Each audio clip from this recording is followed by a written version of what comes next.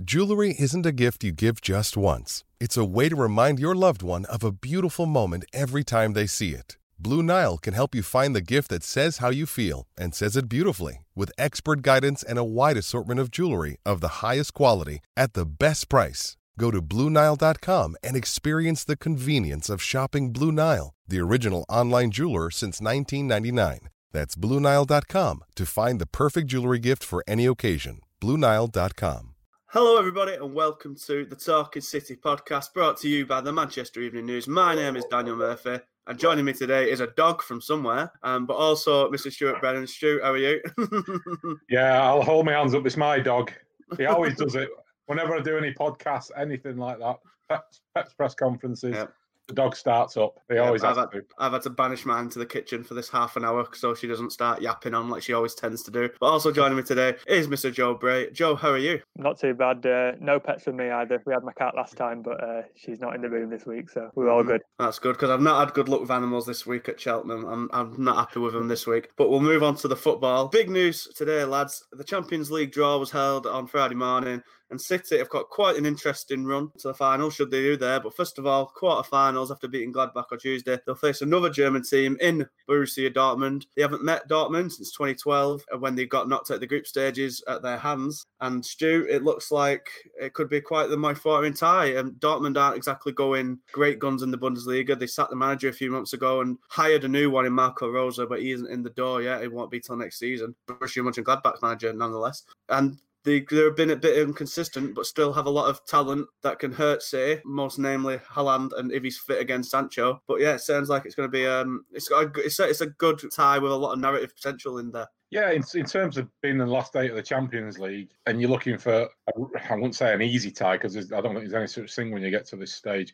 but it's easier. You see Bayern Munich in there and PSG, and teams that have given City so many problems in the past, Liverpool being prime amongst them. Yeah, I mean, Dortmund, I think most City fans would take that. I mean, it's a step up from Borussia Mönchengladbach, there's no doubt about that. And as you say, in Haaland, Sancho, two of the best young players in Europe. So it'll be difficult, and it's not a given. I was at the two games against Dortmund 7 years ago when they were knocked out, and City were second best by a country mile. I know we've progressed a lot since then. Things have come on a lot at City since then. But Joe Hart was in sensational form in the home game that City drew 1-1. Bar for him, it would have been about 6 or 7-1. That was obviously a different City team, different Dortmund team, but Dortmund are always live, and they'll fancy it. German teams always do. I think Mönchengladbach, City were fortunate in that they caught them at just the right moment when they'd pretty much fallen off a cliff in terms of their form and what was going on with them at the club. Dortmund won't be like that. They'll be up for it, and they've got nothing to lose. And as we've seen, City have got a recent track record of messing up. Not when they play a big team, but when they play, somebody that they're expected to beat. When they're expected to beat. They're expected to beat Tottenham, they're expected to beat Monaco, they're expected to beat Lyon last season. So, that it's not a given. It's far from being a given, but you'd still, I think City fans would have taken it. Yeah, absolutely. As we said, City haven't got to the semi-finals since Manuel Pellegrini's last season, Joe. How do you see this tie going? Is this the one that City finally kind of get over the line? Do they finally get over the last 8 kind of hoodoo they've got? As kind of Stu points out, they've had what you'd kind of assess as comfortable draws, or at least the best of a bad bunch in the last 3 years.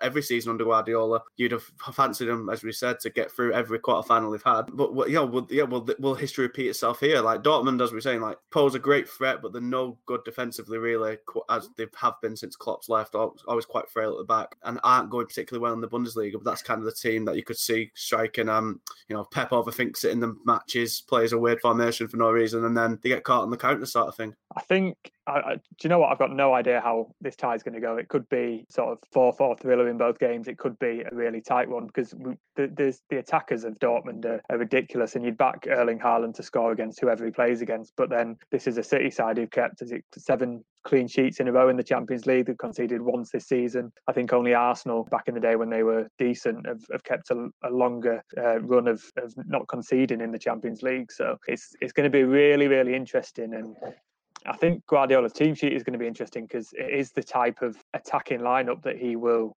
sort of adapt his own team to combat against. But the way City's defenders are playing, you'd back them as well. So I think it'll be a fascinating sort of tactical battle. And it was interesting. Ilkay Gundogan took to Twitter after the draw and said it'll be a shame that the yellow wall at Dortmund won't be there, but I think City might benefit from not having that atmosphere in Dortmund, or if it's even played in Germany. I'm not entirely sure what the rules are going to be with that, but I think City will probably go into it as favourites. They're favourites for the competition, which I don't particularly understand, because I think there's Bayern Munich and PSG would be bigger favourites for me. But really looking forward to it, because it's going to be two teams that will look at this competition and think they've got a really good chance, but they're not unbeatable, both of them. So yeah, really looking forward to it, but I have no idea which way it's going to go. Yeah, I think the likelihood is that it might be played in a neutral venue if restrictions which kind of affected the Mönchengladbach game haven't changed, and then you'd probably presume it'd be played in Budapest, because that seems to be the ground where everyone,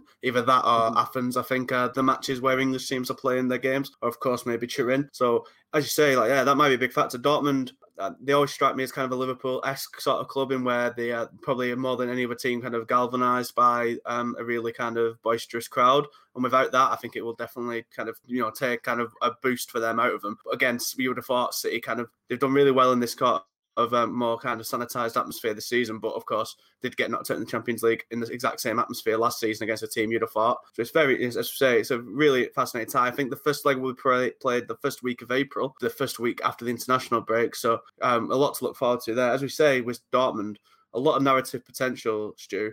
Sancho, if he's fit again, he's out of the international break. It looks like he might not be with the injury he's got, but are you excited to kind of see him play against City? He left in 2017, I think it was. He's gone on to become, he's still only 20, 21, whatever he is. He's gone on to become one of the best and most exciting young players in the world. Will it be his show of you never knew what you'd had with him when he comes back to City? Will he be out for revenge if he does get to play?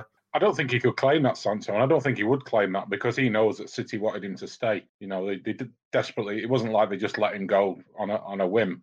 He was out of contract. City offered him a big new contract. The one thing they wouldn't offer him, I mean, this is what we heard, was that they wouldn't offer him assurances over his appearances. He'd already been told he was going to move up. He was going to be a full-time member of the first team squad the following season, which was the first Pep title season, 2017-2018. But you can't give assurances. It doesn't happen in football. You've got to earn your place. And if Sancho wanted to play in the first team, he had to back himself. But of course, you have stiff competition. You've already got Sterling there. You got Leroy Sané, just two who played in the same position as him. So it was tough. And then that escalated. But because he got stuck on the contract, Pep being Pep, won't have anything to do with egos or anything like that. And he left him out of the tour, and that was that. Sancho decided that it wasn't for him. He was leaving. Now City have said, and Sancho has said since, that there's no bad blood. And I can believe that, because Sancho's gone on and had a great career so far at Dortmund, even though he's only young still. And City went on and won the title the following season, so Jadon Sancho was instantly forgotten as City swept all before them. So I'm sure there isn't any bad blood. But yeah, I mean, in terms of somebody who can hurt you, we know. I've watched him playing the youth team. City had a brilliant youth team with Phil Foden and Brahim Diaz. I mean, what a front three. I mean, Diaz is the one who hasn't really blossomed the way the other two have done, but he's still a great talent, and he wasn't in that City youth team. But he's been brilliant, and of course with Erling Haaland in that Dortmund team as well, they've got two of the top 5 young players in Europe in the side. So inexperienced, but doesn't seem to matter. When you're that good, as Phil Foden shows, when you're that good, your inexperience tends to be a little bit irrelevant. And as we say, the other interesting caveat, Joe, is Haaland. City want a striker in the summer. No striker makes more sense in the world than signing Haaland. He's 20. He scored. The last time I checked, it might have gone up by now. Who knows? But last time I checked, it was 47 goals in just 46 games for Dortmund. Youngest ever player to reach 20 goals in the Champions League, I think it is. Will soon be the youngest player to get to 25 goals when he beats the record Mbappe set just the other week. He's an absolute phenomenon. He's just a monster, just a player who's just he just looks like he literally has been made in a lab. And the way he just manhandles his teammates in celebrations, he just looks like a phenomenon. And if he does come to City, is this game going to be a sort of, an audition for City, inverted commas? Like, is that what we're going to see? Is it, could, if Dortmund pull up the upset, will it be the one that, is it a silver lining that it kind of confirms City's goals to go and get Haaland, because they won't be the only team interested in this summer, no doubt. We already know United have settled on him as their number one choice for a striker. I imagine plenty of other Premier League clubs, and if not the biggest clubs in Europe, will all be circling this summer. Will his performance here kind of solidify their desire to go and get him? Well, it was interesting to hear from Guardiola when he was asked about Haaland in his press conference. He said, "Oh well, I've not had much chance to watch him, but the record speaks for itself. So maybe we'll be on for Guardiola to have a look at him up close and personal, and have a couple of words before and after the match. And yeah, who knows? I think it'll be really good just to see him in England and see how it is. And he's obviously got that connection with City, with his dad playing for City. There's a picture of him wearing that City shirt. He was at Wembley for one of the games. There's going to be a lot of narrative, as you say, and there'll be a lot of words written and a lot of pundit speaking and all that about is it going to be the audition, as you say. But yeah, I think the thing with Haaland is he can score out of nothing. So this incredible City defence could be undone really, really quickly by one Erling Haaland masterstroke. So yeah, I'm intrigued to see how he does in sort of an English stadium, if it is in England. And yeah, really, really interested. And for City, he fits the bill of exactly what they would want. So yeah, very interesting to see what happens. Stu, you look like you've got something to say. Yeah, I just want to add at this point. Can I make the point that I was the first journalist ever to write about Erling Haaland? Yeah. 15 years before anyone else ever mentioned him. And it's really, really embarrassing, actually. I'll quickly tell you the story. But when he was born, 2000. This shows you how old I am. When he was born, I was at the Evening News. I wasn't covering City. My predecessor, Chris Bailey, was, but he was off. And I got a nod from the sports editor saying, "Alf-Inge Haaland's and his wife have had a little baby. We got some nice pics of the two of them with the baby. Can you ring him up and get a piece?" So I rang up Alf. Spoke to him, he's in his Norwegian accent, and congratulated him and had a chat about the baby. And I said, what's the baby called? And he said, we haven't given it a name yet. And in his Norwegian accent, he said, we call him Mr. Eggs. and I said, that's strange. Is that some kind of Norwegian thing, just like a nickname? He said, yeah, it's a nickname in Norway. So great. So I went away and I wrote the picture caption story saying they haven't given the baby a name yet, but they call him Mr. Eggs. And then, of course, a few days later, Chris Bailey came back and saw Alf-Inge Haaland at the training ground. He said, "Who was that idiot that rang me up the other day?" And I told him that my baby is called Mr. X. Oh, no. Wow. As soon as he said it, it was obvious. But I'm just hoping that if Erling Haaland does come to City, that he doesn't hold it against me. No. You certainly got left with egg on your face there, Stu, didn't you? Hey, very good. Yeah. Wow. So you even got to him before I did. In the summer before he was even at Salzburg, I think he scored 9 goals for Norway's under-19s against New Zealand, I think it was a few years ago. But yeah, it seems like Haaland is going to be kind of the start. I'm sure in the week leading up to the fixture, we'll have plenty of stories about him. I'm sure you'll even get that written in there somewhere, Stu. Get that in a column somewhere. You got to use every story you can possibly get to its full extent. Yeah, even the embarrassing ones. Yeah. But yeah, should City get past Dortmund and get into the semi-finals for the first time under Guardiola, well, they won't have an easy task when they get there, because they'll either face last year's winners in Bayern Munich or last year's runners-up in PSG. PSG that look a bit better under Pochettino, even though Tuchel's doing a great job at Chelsea at the minute. Joe, which team would you rather them see? I think as a neutral perspective, I think City and Bayern is the glamour European tie that we've not had for the last few years. It's the two best teams in Europe. If you don't just go off the competition, like the two informed sides, the two best teams in pure players and quality, we'll have obviously the Leroy Sané links, which will give us even more juicy narrative to kind of use for our selfish selves. That is the tie we've not had yet, and that seems like the epic one that could really make a massive Champions League semi-final. But PSG, if you're a City fan, you probably want PSG because you might see that as a bit more of a winnable tie. Yeah, I think once they got Dortmund in the quarters, the semi-final they didn't want was Bayern or PSG, because,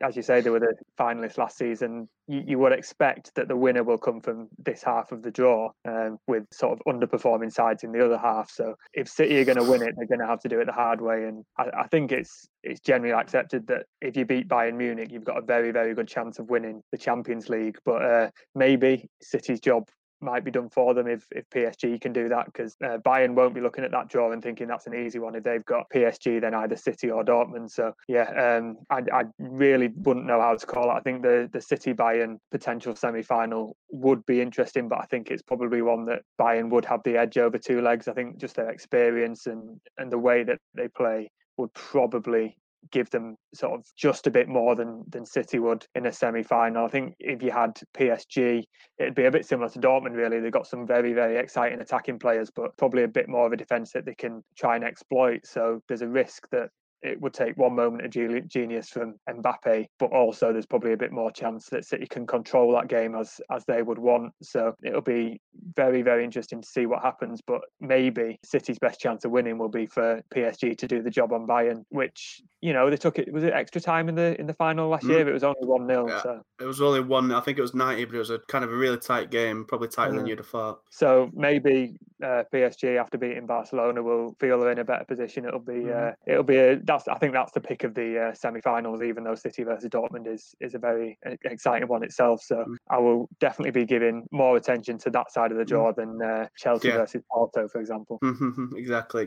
Stu, like City v Bayern, like it might even potentially be a bit more spicy in the boardrooms when they come for the pre-match meetings or whatever than the actual pitch after the whole Sané saga, which I'd kind of deleted out of my mind out of purging it out for the good of my health after a year of writing the same thing about Karl-Heinz Rummenigge writing about City, all the kind of spats to and fro about Sané. But yeah, which one would you think City would rather have, and can City go and win it this year? Like, it seems like they've got the hardest draw, but they seem like they're the best and most informed team in the competition. Like, is this finally their year? Sadly, the one with no fans are there. Yeah, it's the same old story.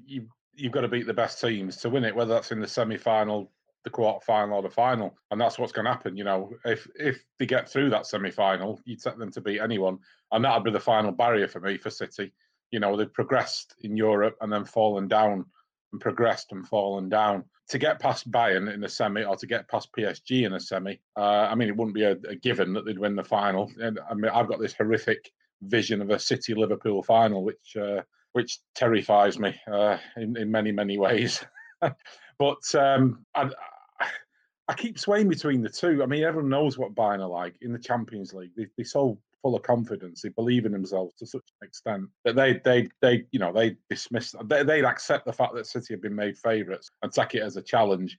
And they're such a good side. But PSG have got the tools that really make City struggle. You know, Mbappe's done it to them before in this competition, and that pace that they've got. I know Bayern have got pace themselves with Sané, Gnabry, and people like this, but I think that I think that Mbappe is exceptional, and that would really trouble City. I mean, if Adama Traore can give them nightmares, I'm pretty sure that Kylian Mbappe can. So I don't think it's much of I don't think it really matters which one they face. This is presuming they get past Dortmund, of course, because that's absolutely not a given. But you know, if they do get past Dortmund, I don't think it really matters, because they're going to have to beat the best team, and one of those two is the best team in Europe, if it isn't City. Well, moving on from the draw, it's been a strange week for City. One that's had 2 comfortable wins in the end, but kind of a bit of a kind of edgy one nevertheless. First, it started with the Fulham game, Joe.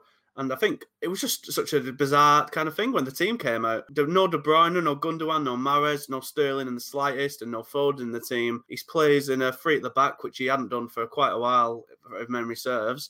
Now, there's nothing wrong with a free at the back when your free at the back is Diaz, Laporte, and Stones.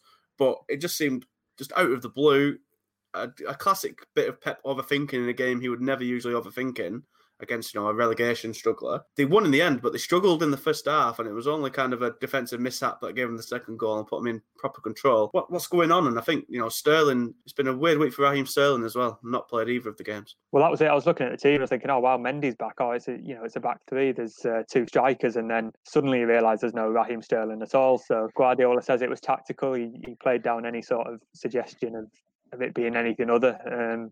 Sterling came back in the week, so I think you just got to take him at his word, because he did make a lot of changes. That was clearly a team sheet with the Mönchengladbach game in mind, and it wasn't a great watch in the first half, pretty rubbish, but then it took them 13-14 minutes in the second half to go 3-0 up, and that was the game won, and Fulham had no answer. And it was a game that champions win when they're not at their best, but they just turn it on enough to win the game. were clinical, they were ruthless in that 15-minute period, and that was it. I don't think it was one of those games that is sort of forgotten pretty much as soon as it's finished, and there was probably more positives to take out of it in the fact that there was a lot of players rested. Sergio Aguero scored, of course. City scored a penalty, and then take the 3 points and move on to Mönchengladbach, which was another very professional performance. The players that were rested came back in. They looked better for having that rest. And then, as soon as City scored that goal early on, that fantastic Kevin De Bruyne goal, and then doubled it with the Ilkay Gundogan one, the game was won. And City are starting to do that. They're starting to manage the game so that the last half hour or so,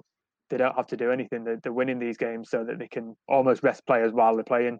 And that's the sign of a very good team who's got their eyes on winning a lot of games. And Guardiola always says he's thinking of the next game. Maybe he's doing that in the previous game in some times. And I think a week that Guardiola will be very happy about, even if maybe 80% of both games weren't the best to watch from a neutral point of view. Yeah, I think you're definitely spot on there, because I remember at the start of kind of playing from home, and this season when the substitution for RA was kicking off, obviously Premier League stuck with 3, but Guardiola was among many managers wanting 5.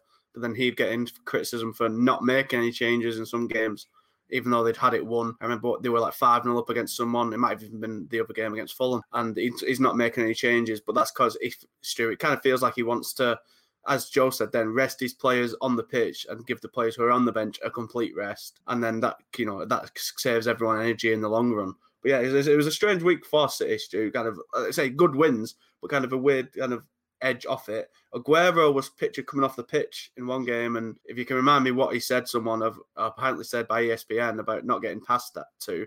No, it seemed like it was going to be a good week for him. He scored against Fulham, and then it's not gone that way towards the end. Like, where do you see Aguero's future, Stu, after this kind of weird week? With every week that goes by, you sort of come into the conclusion that this might be it for him. City have always said Sergio Aguero will choose his own moment when he leaves City. But I think that is sort of predicated on the fact that Aguero himself will know when the time has come. And it does look increasingly like that time might be now. I thought that was part of the problem at Fulham. I thought the system was fine. They've played that system before. When they play Mendy, 3 at the back, and Mendy bombing on makes infinite good sense, because that's what he's best at. But I thought the problem, the reason it didn't click so well was because Mendy was a little bit out of touch, but Aguero was very much out of touch as well. And Pep's already made the point that they haven't really, at this stage of the season, they're chasing 4 trophies. It's difficult to give him time, because Aguero, more than most other players, takes a while to get going. Whenever he comes back from injury, whenever he's been out for a while, it takes him a bit to get firing again, to get started. And then to hear the reports that he was sort of saying in Spanish as he made his way off the pitch, they're not passing to me. I mean, we don't know the context to that. If somebody said to him, they might have made a joke and saying, well, you didn't score, what's going on? You didn't score there, Sergio. And he said, well, they're not passing to me. Well, it's entirely innocent, but on its own, it sounds like he's upset and he's not happy with his teammates and so on. So without getting the context of that, we can't really judge it. But it is increasingly difficult. And we know City are in the market for a striker. Gabriel Jesus isn't likely to go anywhere. So you kind of think Aguero will be looking at it. And if City do get somebody, I'm sure they'll tip him the wink and say, look, we've got Erling Haaland coming in, or we've got this player or that player coming in. And of course, Liam Delap is coming up on the rails as well. I know he's young, but he's just been, I've watched him a couple of times recently playing for the EDS, and he's just exceptional. He's just, we're talking about Erling Haaland. This kid isn't at that level, but he could well be, from what I've seen. Agree with you. A lot. I was lucky enough to go to the Youth Cup game last week, and he played in that, and he's still only just turned 18, Delap, but he's still eligible to play in the Youth Cup, obviously. But he just looks a cut above. Like, their players, he's just looked bigger, stronger, leaner, more faster than all of them. He was bullying defenders within 10 minutes. Well, he scored his first goal within 3 minutes, a simple pass it into the corner finish. And then within 10 minutes, Birmingham had gone to a back 5 just to contend with him. And then he went on to score a really nice back heel. Like, as you say, yeah, Delap, I'm not saying he's as good as Haaland, obviously, who is at the minute, but he reminds me of him in that he's just a physical kind of beast compared to those around him. He's just so well developed at such a young age. And if he continues going that way, well, as you say, like City are going to be well stocked in the attacking department. He's probably still too young to rely on just yet, but it won't be long. As you said earlier, if you're good enough, you're experienced enough at the end of the day. Like Joe, for me, I'm a bit of a sentimental at heart sort of person. To me, I'd keep Aguero for another year regardless. If it's not anything else, just so that he can play in front of the fans again. I'm soppy like that. I can't help it. But but in a kind of practical sense, he's still an experienced winner, one of the leaders in the squad, an amazing goal scorer who's had a bad year of injuries. There's no saying that if he gets a good pre-season and comes back fully fit, that he can't find his flow again. We were saying just a year ago that it doesn't seem like he's aging, and now that he's had a bad year of injuries, it seems like he's on the way out. What would you do with his contract situation? I think I'd do what City are going to do and let him decide. And if he decides that this year has been sort of too much and he doesn't want to repeat of that, then fair enough. And I think it's absolutely right that he's earned the decision of how to end his City career, and nobody wants to see it end sort of like in the sort of damp squib way it is ending. But if that's his choice, that's his choice. And you see the rumours of him being linked with Barcelona, and I think that would be a perfect fit, to be honest. A big club, a nice sort of final payday for him. It feels like maybe if that sort of offer's on the table, I don't know whether it is or not, then maybe that would be the right time to sort of move on. But certainly looking at Aguero when he's been playing, he's not influencing the games as much as he did. And I think City have moved on from relying on him as much as they did before he got injured, because they've had to learn how to play with him when he's not been playing. And they've done it quite well with all the false nines. You look at the Champions League game in the week, and they were playing with a false nine because that's the strongest way that they're playing at the moment, and Aguero's not getting a look in that. So it's up to him. I think if he decides, say, City won't come playing at all, but it's looking like it might be moving towards sort of a handshake and move on. Well, next week we've got an international break, so we'll be able to go into a lot more in depth on that if we do an episode of the podcast and talk about some of the other issues at City, Phil Foden and whatnot, and loads of other kind of the transfer window and what's coming up. We've got a game at the weekend against Everton, FA Cup. We're running out of time, lads, so quickly, shall we give me your predictions for the FA Cup? Everton are depleted. Their 2 first-choice goalkeepers are out. I can't see anything other than a City advance to the FA Cup semi-finals, Stu. Where do you see it going? Yeah, I mean, you wouldn't bet against City in any game, in any competition at the moment. They'll make a lot of changes, but they'll still be strong. Yeah, I'd say City, but it is the FA Cup and it throws them up. It certainly does. Yeah, again, another cup competition where they've often lost a team you wouldn't expect, Joe. But I say Everton are without Pickford, Olsen, Rodriguez, Decore, Gabamim, who they've never had, to be fair, and Delph. So it's it's going to be a depleted Everton. It's going to be difficult to see them, a full strength Everton getting much on City, and I can't see that changing on Saturday. No, I agree. I think maybe Everton might score and make it interesting. It was a close game in the league, wasn't it? It'd probably be a bit. It was, to be fair. But City's quality should be enough to get them through. All right, well, Belton, thank you everybody for listening. As I said, tune in next week when we'll talk about that FA Cup quarter-final match, whichever the result goes, and maybe hopefully with it being international break, we'll have a bit more time to talk on a bit more in depth on some City topics that have been coming up over the week or so. So thank you all very much for listening. Go over to the Manchester Evening News /Man City for all your Man City needs. Go on Twitter at Man City and Facebook Manchester City MEN, and obviously subscribe, like, rate 5 stars, all that, and we'll catch you next time.